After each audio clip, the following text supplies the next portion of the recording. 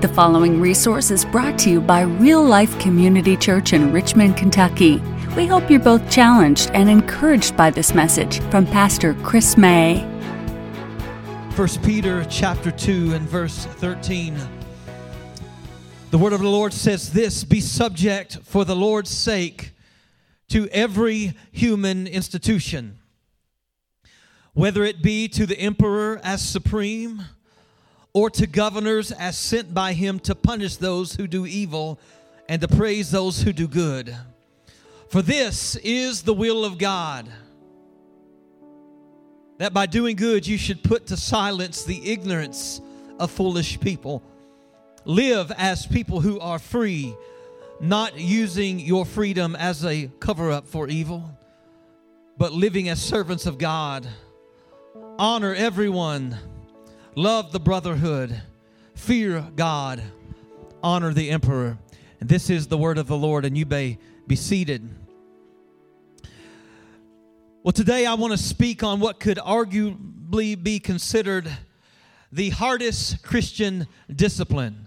Like, there are many things that are difficult to walk in, to live out in the Christian life, that this may be at the very top. There's nothing I can think of that runs more contrary to the desires of our flesh than what is penned in these verses. This discipline, it takes humility, it takes courage, and it takes an immense trust and faith in God's sovereign plan. I'm referring to the Christian discipline of submission. Not a popular word, is it, today? We're in this verse-by-verse study through the book of 1 Peter. And the apostle is writing to first-century non-Jewish Christians who are living in very pagan communities. And how many know when you live in a secular community, it can be challenging to live your life for the Lord. It can be frustrating, and these believers are feeling the tension of what it means to be in the world but not of the world. And so in this letter, we find all of these lessons for how to live as what we're calling as misfits in this world. How many know that we ought to feel like misfits as Christians in this world? Like, if you never feel like a misfit in this culture, you might want to check your walk with Jesus. So this is so relevant for us today. And by the way, one of the reasons I love preaching verse by verse through the books of the Bible is because you never get to skip the hard passages, the difficult passages. And this is never a message that I would just pull out, a text that I would pull out and go, wow, like I want to preach this Sunday. The church, they're going to be amening when I start talking about submitting to one another, submitting to governmental leadership. No, it's not that kind of message, but we're called to preach the whole counsel of God, the Bible says. And so this is a vital message for us today. And this is really important because this message of submission is incredibly countercultural, isn't it? This is not the world that we live in. We live in a Western individualistic society where we are told not to submit to anyone. Don't let the man hold you down, right? We're told to have that others are here to serve us. Matter of fact, there's a popular saying that says, anybody or anything that does not serve you, just cut them out. But friends, that's not a biblical message.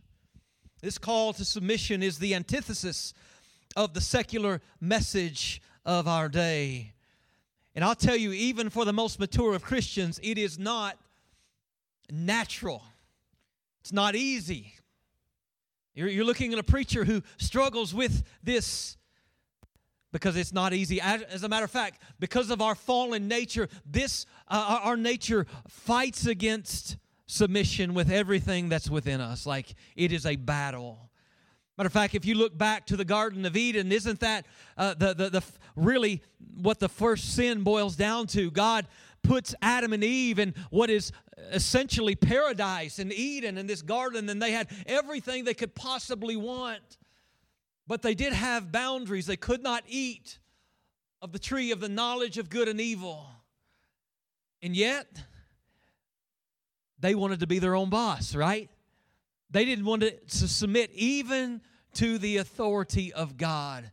And that is so our human nature. So this call for submission is something that is a battle for every one of us. So today, if you have your bulletin on the back side, there's a place to take notes. And we're going to look at 3 parts of this text. Number 1, the command for submission. Number 2, the reason for submission. And number 3, the breadth of submission. So number 1, the command. Be subject for the Lord's sake, verse 13, to every human institution, whether it be to emperor as supreme or to governors as sent by him to punish those who do evil and praise those who do good. Now, we will see in later verses in this chapter that Peter is talking about many scenarios for submission. But he begins by addressing civil submission or submission to governmental leadership. For us, hear me, let's get real practical today. This means for us submission to our president, to all of federal government. It would be submission to our governor, to our state government, and submission to our city and our city government, including our police officers. Now, we Christians are citizens of heaven. That's a wonderful truth. And ultimately, how many know we are under the rule and authority of God Almighty? However, that does not negate our requirement to be under legitimate human authority on this earth. Freedom in Christ does not mean that we get to live outside of the boundaries of federal, state, or local laws. Like the speed limit still applies to you. I was riding with a pastor one time in his vehicle. He was driving, and he looks over at me. He was going like 20 over, and he's like, hey, I'm not real convicted about the speed limit. Are you? And I'm just praying, Holy Ghost, please convict him, because I feel like I'm about to die right now. There is an exception to our submission to human authority. And it is only this: when we are specifically asked by our governmental leaders to do something that the Bible forbids us to do, then you can buck that authority. But otherwise, even with the worst of leaders, all right, our job is to submit. We see an example of this kind of authority being bucked in Acts chapter 4 for a good reason. Peter and John are brought before the council. They're threatened not to speak or teach in the name of Jesus. And here's what they answer. Peter and John were not about a political revolution. They were not about overthrowing Rome. Jesus was not about that. Peter and John were not about that. But they were commanded, don't you preach or teach in the name of Jesus. I think that poses a problem for an apostle who's commanded to go into all the world and preach the gospel. Because you have no gospel if you have no Christ. So verse 19, here's their answer. But Peter and John answered them, whether it is right for you in the sight of God to listen to you rather than to God, you must judge. For we cannot but speak of what we've seen and heard. You see the message Peter and John are sending. Hey, you can tell us not to speak or teach in His name, but we're going to do it. We're going to do it. Like, we're not trying to overthrow Rome, but listen, this is what we are called to do. So if we are personally asked to do something that is in clear violation of Scripture, then we can disobey human authority. Outside of that, we submit. Now, the phrase, be subject in the Greek, is the word hupotasso in Greek. And it's a military phrase that means to arrange in formation under a commander. The idea that is conveyed here is about staying in our proper position. And you think of a military force, think of the army, and they have these ranks for a reason, right? You can imagine a private first class waking up one morning and go, you know what, I know I'm private first class, but I just kind of feel like being a sergeant today. You know, I just think I'm going to do my own thing, and I'm not going to submit. How would that go for them, military people? Come on, somebody. No, those ranks are there for a reason. Now, I want you to hear me. Every single governmental human institution is placed there by God. Every leader, legitimate leader. I don't know what that does to your theology. Every single leader, according to His sovereign and His ultimate plan. It doesn't mean that every leader is godly, but it's part of His ultimate plan. This is very clear. Romans 13, chapter 1, the Apostle Paul writing, he says this, "Let every person be subject to the governing authorities, for there is no authority except from God. And those that exist have been instituted by God." Every world leader, every national leader, every state leader, every city official, they have been put there by God. And you may say, think of somebody and you go, why in the world would God put this person there? But can I just submit to you that His ways are higher than our ways and His thoughts higher than our thoughts? Could it be that God knows something we don't? You know, I often wonder, some leaders, I just think we get what we've asked for. And I think that sometimes it's for our good, sometimes it's to move us back to repentance. But whatever it is, here's what I know. God's authority is not thwarted. His plan is not thwarted. He is on the throne. He knows. Listen, no leader that's in a position right now has taken God by surprise. He is sovereign, and He has a plan. That's why I'm saying this takes trust. When you look at a leader and you just kind of scratch your head, you have to go, oh, this is so cool because God knows something I don't. Which I'm thankful for that. Because if He's limited to my knowledge, folks, we are in trouble. Now, I hear the argument when we're asked to submit to these leaders. Well, Pastor, our government is so corrupt. You mean God wants me to submit to them?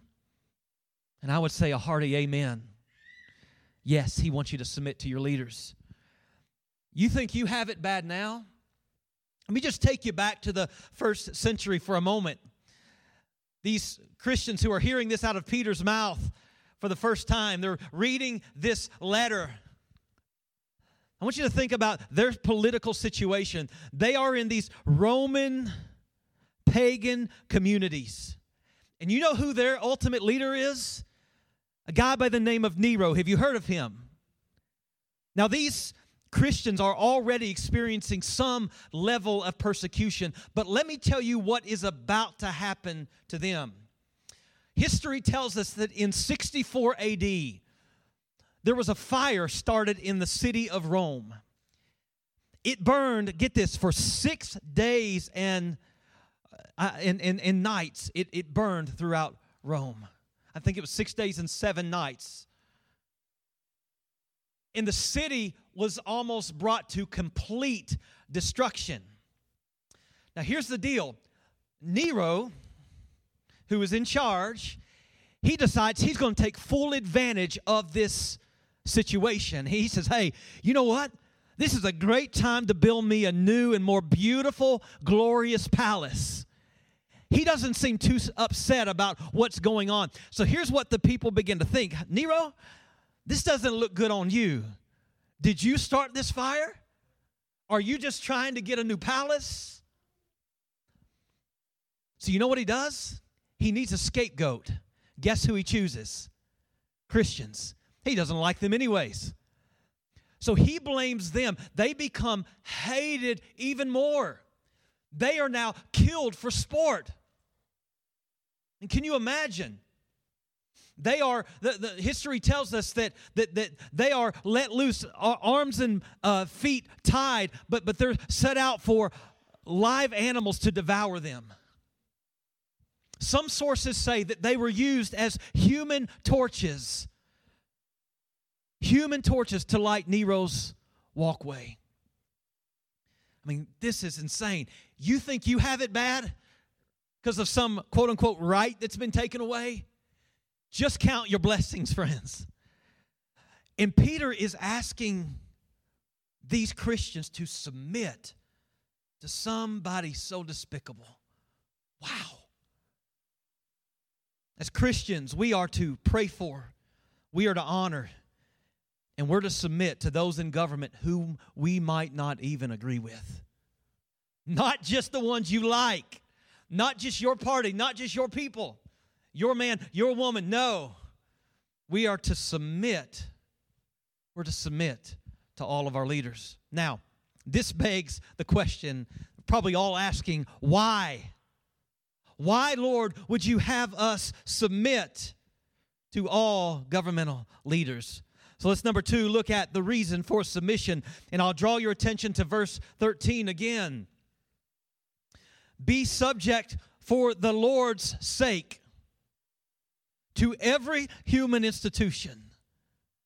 So number 1, the first reason that we submit to governmental leadership is for the Lord's sake. God commands us to submit. So here's what happens. If we do not submit, you know what we're doing?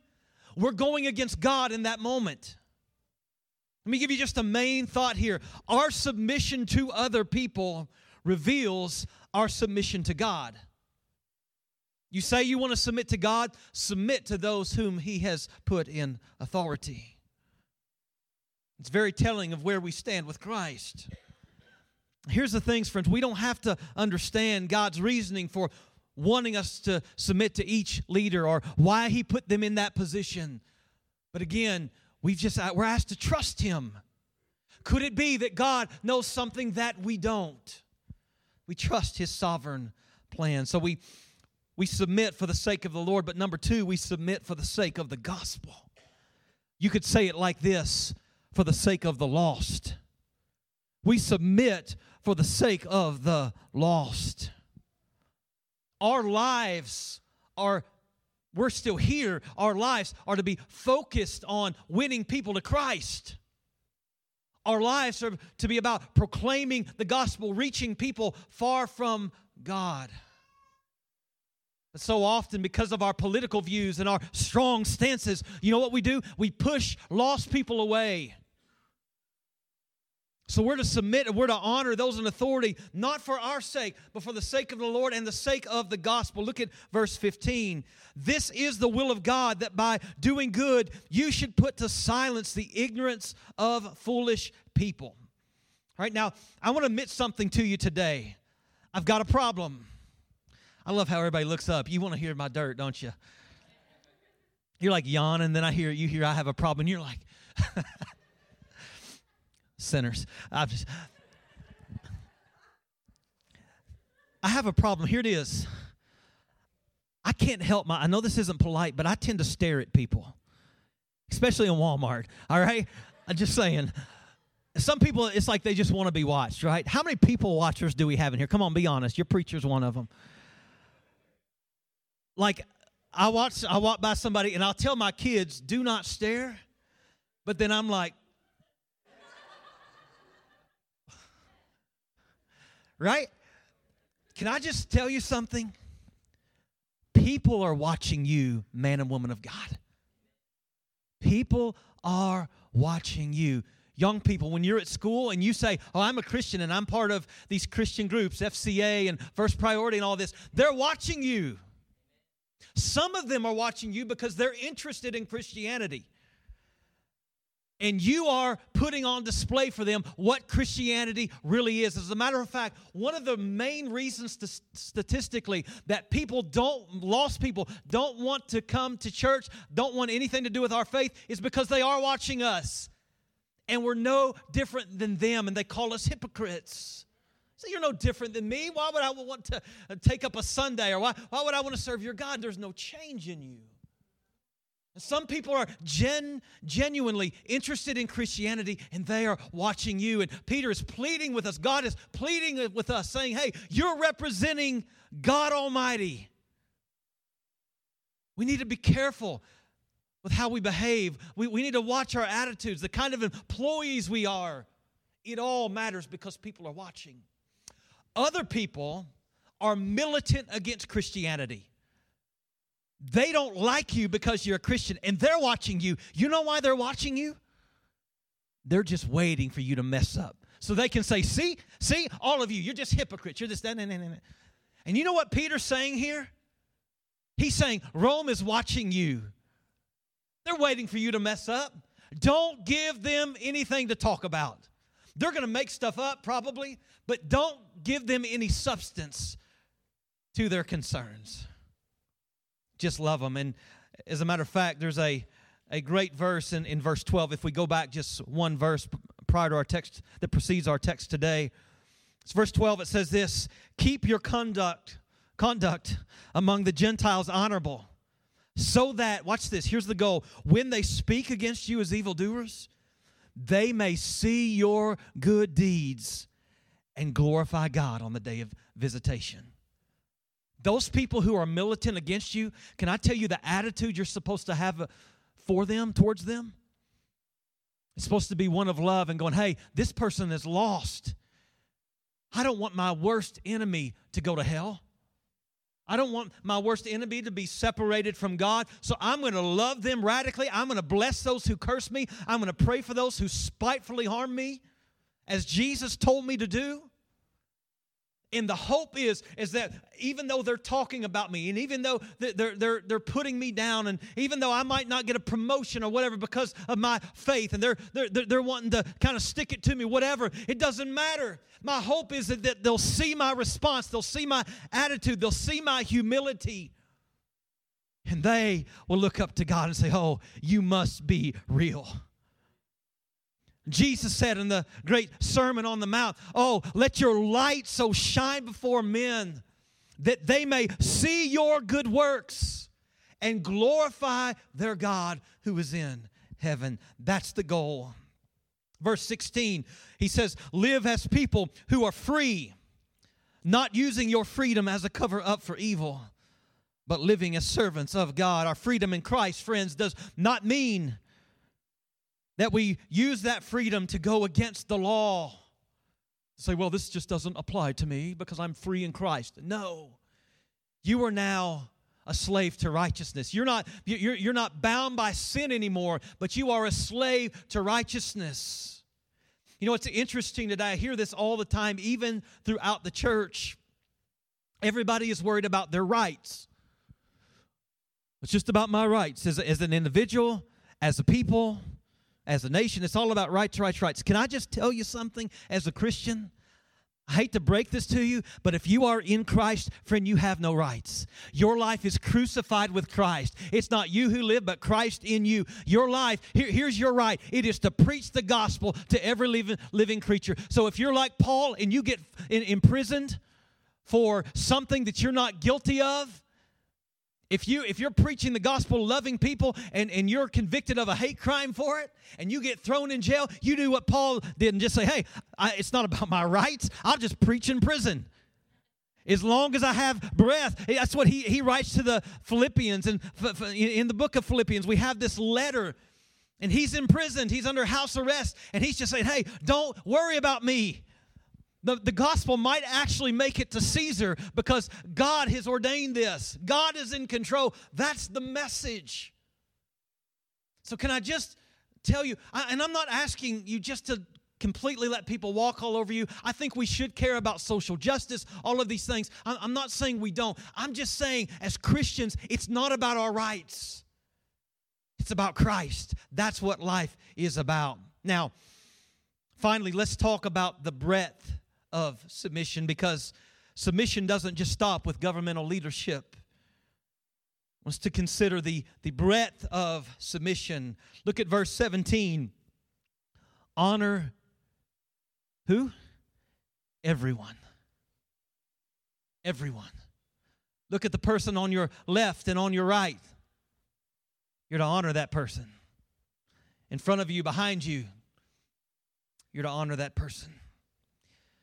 Peter summarizes his call for submission, and he splits this kind of authority up into 4 practical dimensions of life. Number 1, he says we're to honor all people.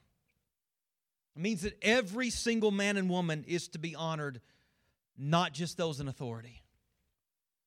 Here's why. Every man, woman, boy, and girl is created in the image of God. Now, they may not act like it. And if you're honest, you don't act like it all the time either. Come on, somebody. But every one of us have value. We have value. We're to honor every single individual. In Roman society, when this is being written,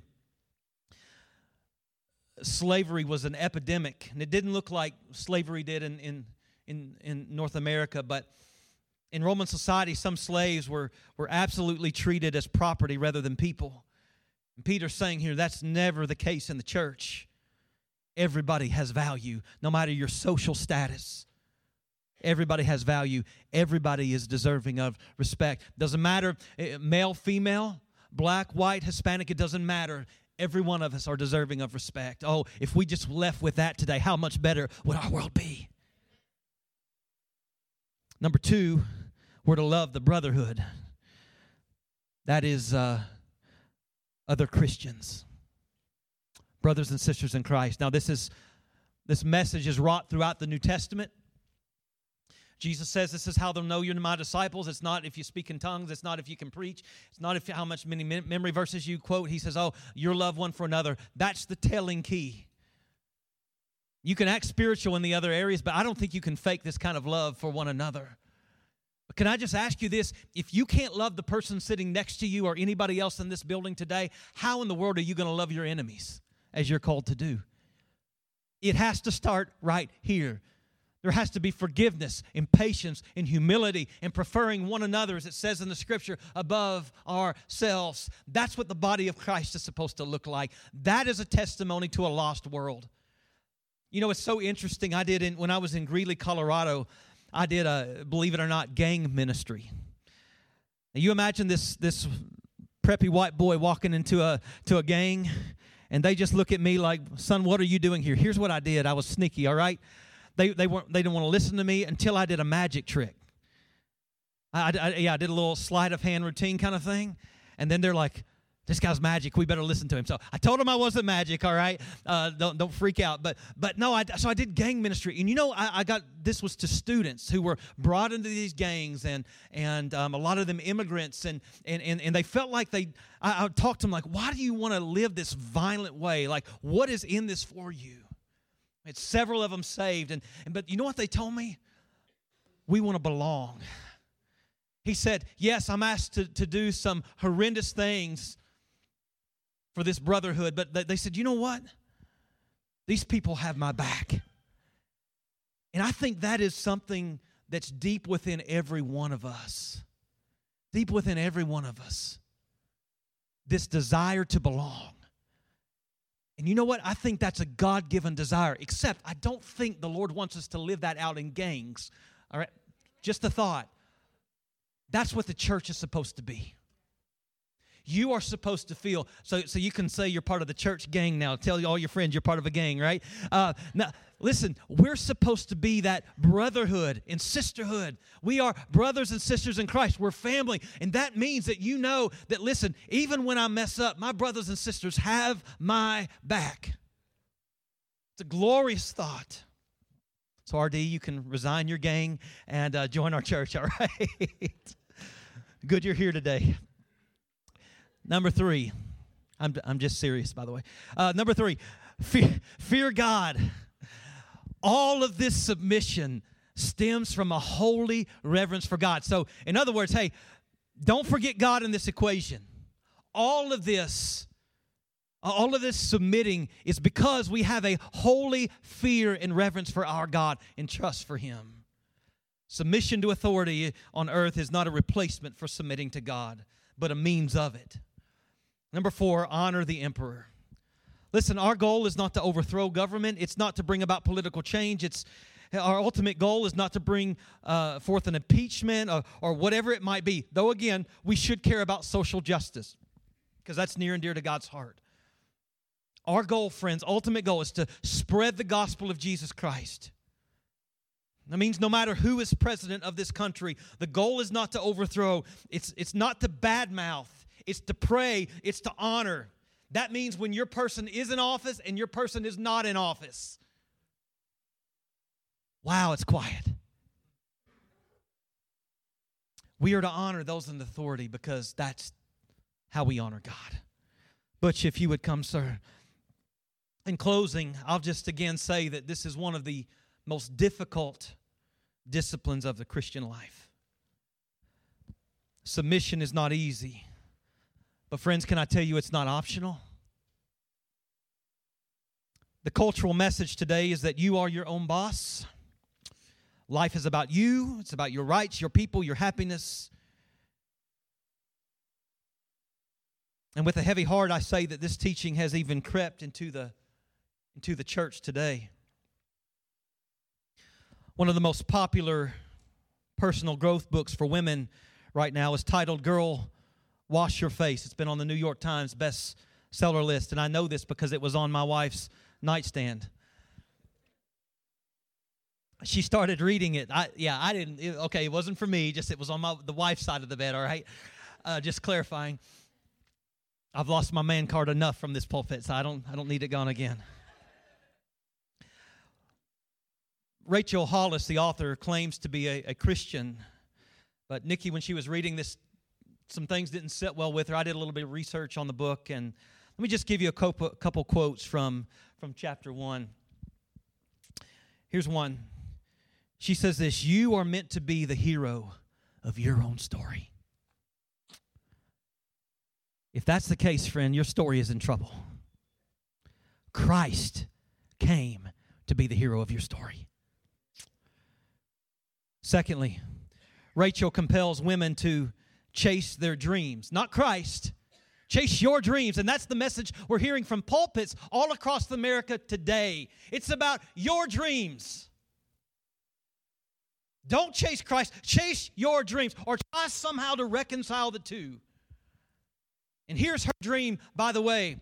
She writes, "I'm a big fan of displaying visuals inside my closet door to remind me every single day of what my aim is. Currently taped to my door," she writes, "the cover of Forbes magazine featuring self-made female CEOs, a vacation house in Hawaii, and a picture of Beyonce, obviously." That's what's in my closet. That's a joke. To clarify, some of you are looking like this.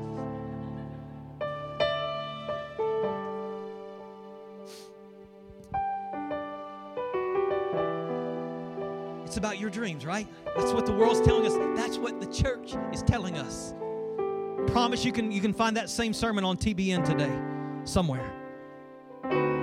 Friends, that's not Bible. Jesus said, "Lose your life for my sake, and you'll find it. Or if you love your life in this world, you'll lose it in the end." You can't have both. You live it for Christ, your life. You lay it down. You're crucified with Christ. Or you live it for yourself, but you don't get Christ. You can't have it both ways. You want to hang something in your closet? How about the verse that says, "Oh, let the words of my mouth and the meditations of my heart be acceptable in thy sight, O Lord, my rock and my redeemer." How about you put a picture of you carrying a cross to remind yourself every day that this life is not about you, that you have a cross to bear daily? How about you put a picture of the entire world with the words above it until the whole world hears? Because that's what we're called to do. That's the aim. Or most of all, how about this? How about you paste the words on your wall there? "Well done, good and faithful servant." That ought to be the goal. To not hear one day, "Oh, turn from me, you doer of iniquity. I never knew you." You're cast out to eternal damnation. That's not what you want to hear. You want to hear from, our Heavenly Father, from Jesus Christ Himself. "Oh, welcome home, good and faithful servant." That's what you want to hear. That's your goal. One more quote from Rachel. I'm not here to pick on her. But she just writes, "You should be the first of your priorities." Boy, that's biblical. Do you see this? This is a Christian. And the church, matter of fact, she was number one on some Christian book bestsellers list. Because, listen, here's what American Christianity wants. We want to find a way to where we can live it up in this life, have all that we want, and still get heaven.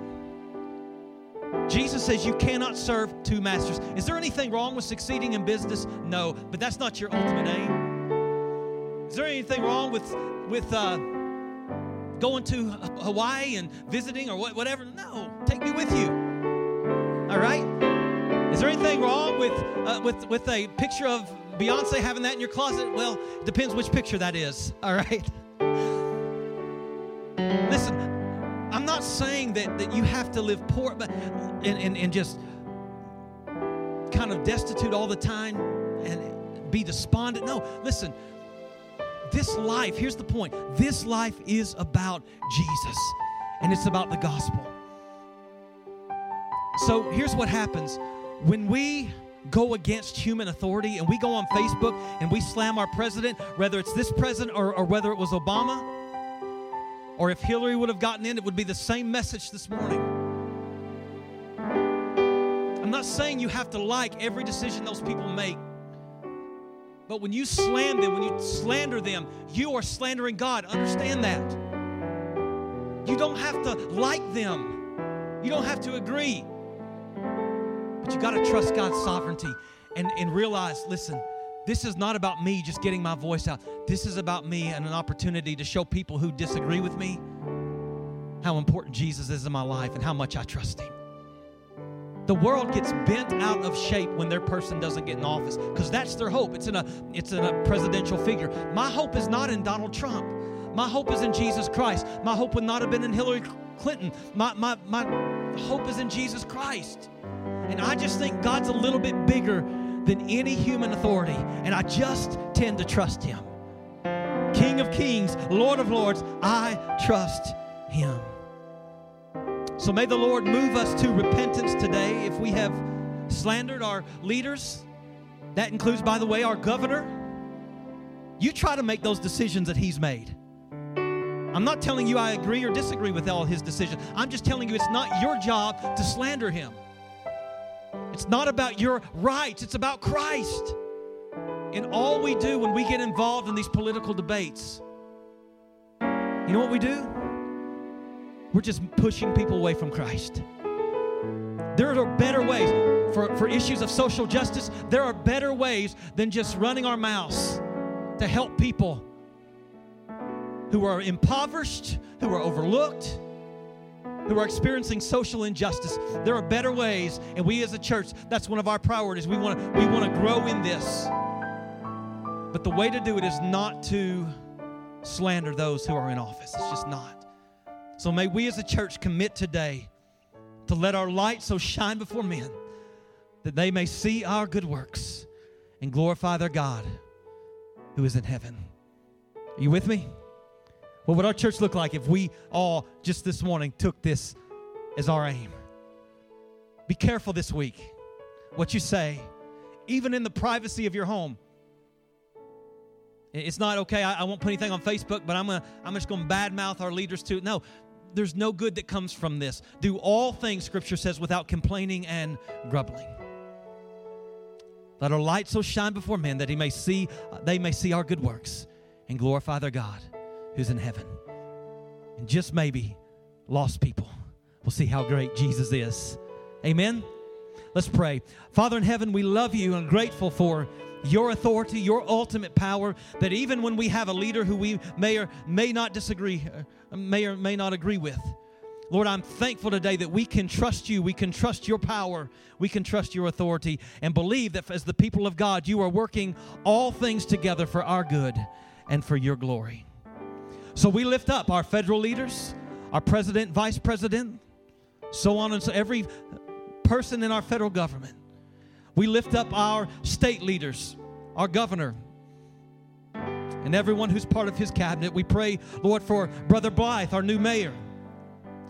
Father, we pray over this city. We know there's a dark cloud over our city. We pray that Brother Blythe, who is a pastor as well, God, would be bold to stand up for truth in the council. And God, may you strengthen him. We pray for our police officers. We pray for everyone in authority. And help us, God, even when we are slighted, even when we are mistreated, to submit, because that's what we're called to do. We thank you, Lord, and we praise you. In Jesus' good name, amen. Thank you for listening. If you'd like to know more about how you can have a relationship with Jesus Christ, or if you have questions about our church, you can email us at info@myrealchurch.org. Real Life Community Church is located at 335 Glendon Avenue in Richmond, Kentucky. We invite you to join us for worship Sunday at 10:45 a.m. or Wednesday at 7 p.m. Visit us online at myrealchurch.org.